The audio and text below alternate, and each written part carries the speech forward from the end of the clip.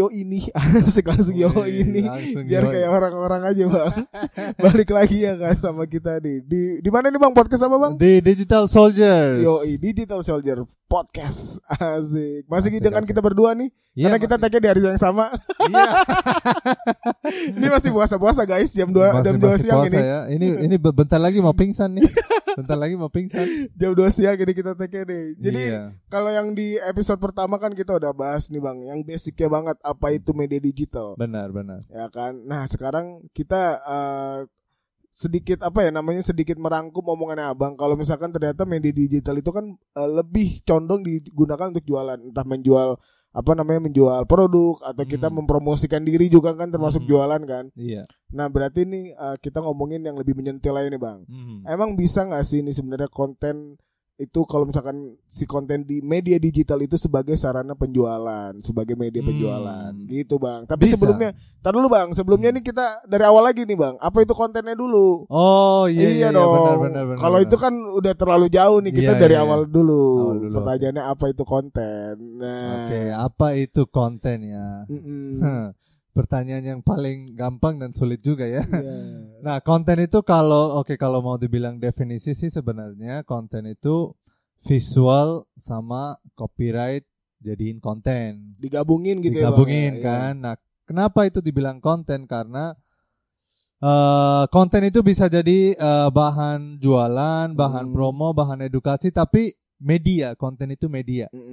Media bisa lewat visual, bisa lewat video, bisa lewat audio. Jadi macam-macam gitu ya bang ya. Tapi kalau dibilang konten, ya konten ada dua isinya. Satu isi itu copyright, satu visual. Gitu. Jadi dari copyright juga ada andilnya, dari si visual pun juga ada andilnya gitu ya bang ya. Benar. Tapi kalau sekarang kan banyak nih orang-orang yang bikin konten aneh-aneh bang, nyeleneh gitu kan. Nah itu menurut abang tuh konten yang nyeleneh itu tuh pandangan abang deh yang orang udah bekerja di dunia media digital tuh seperti apa gitu?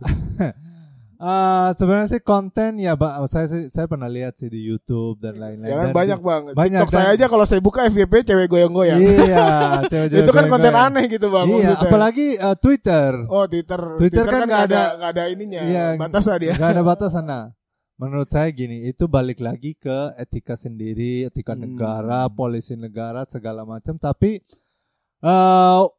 jujur ya, konten yang aneh-aneh tuh bawa trafiknya lebih banyak. Iya benar. Iya kan?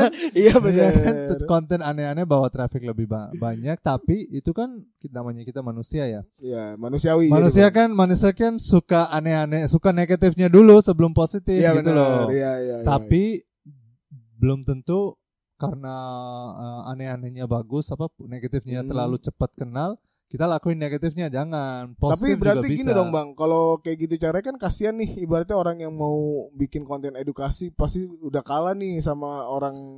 Bener, setuju. Nah itu kayak gitu menurut abang nih, jadi menanggulanginya lah seperti apa gitu. Nah kalau untuk itu berarti nyari pasar dulu dong kita nih, yang untuk yang konten yang edukasi kita nyari pasar dulu. Kalau mereka kan gak usah nyari pasar tuh bang, asal goyang-goyang aja kan udah. Pasar goyang-goyang kan banyak ya. Iya. Nah jadi gini, istilahnya gini.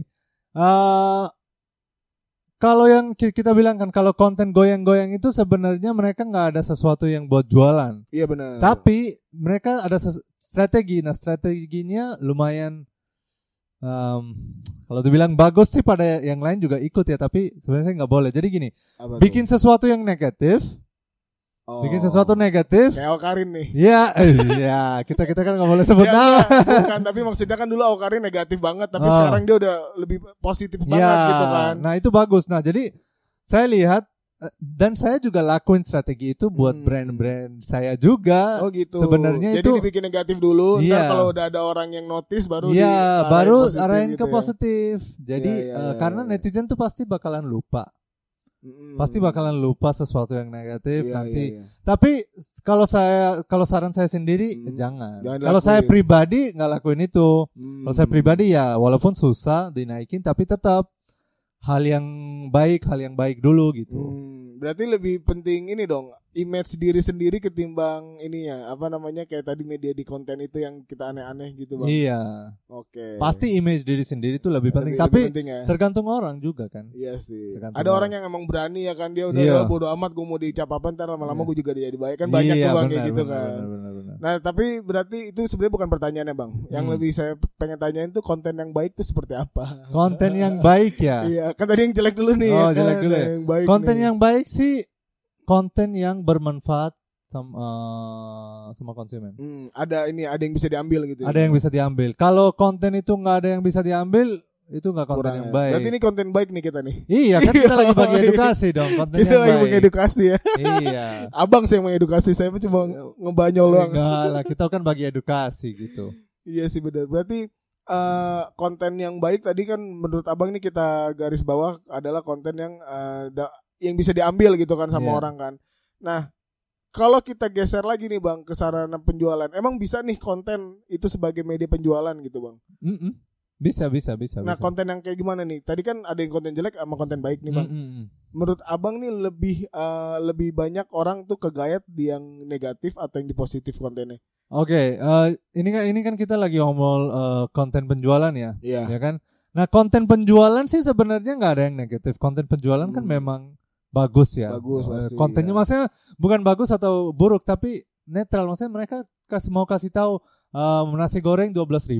Ini kan konten penjualannya. Tapi misalnya ini kita ngobrol agak sedikit teknis lah ya. Tapi harus masyarakat tuh tahu. Harus paham gitu. Harus paham ya. Misalnya kita tayang konten. Konten penjualan. Biasa aja, it's okay. Tapi misalnya kita iklanin konten penjualan. Iklan kita muncul di video yang pas kita lagi tonton YouTube. Contoh ya. Itu iklan akan muncul di YouTube video yang mana? Lebihnya kemana?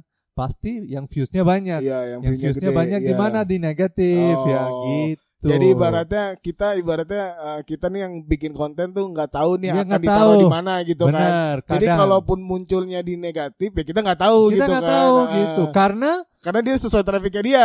Semakin trafiknya gede semakin sesuai trafiknya kita. Karena gini, saya mau jual nasi goreng 12.000, yang nonton tuh pasti mungkin yang target saya kan pasti misalnya tukang ojek atau siapalah, maksudnya orang kantoran 12.000 nasi goreng kan. Tapi gitu tapi mereka juga yang target yang paling tepat buat si nonton video itu.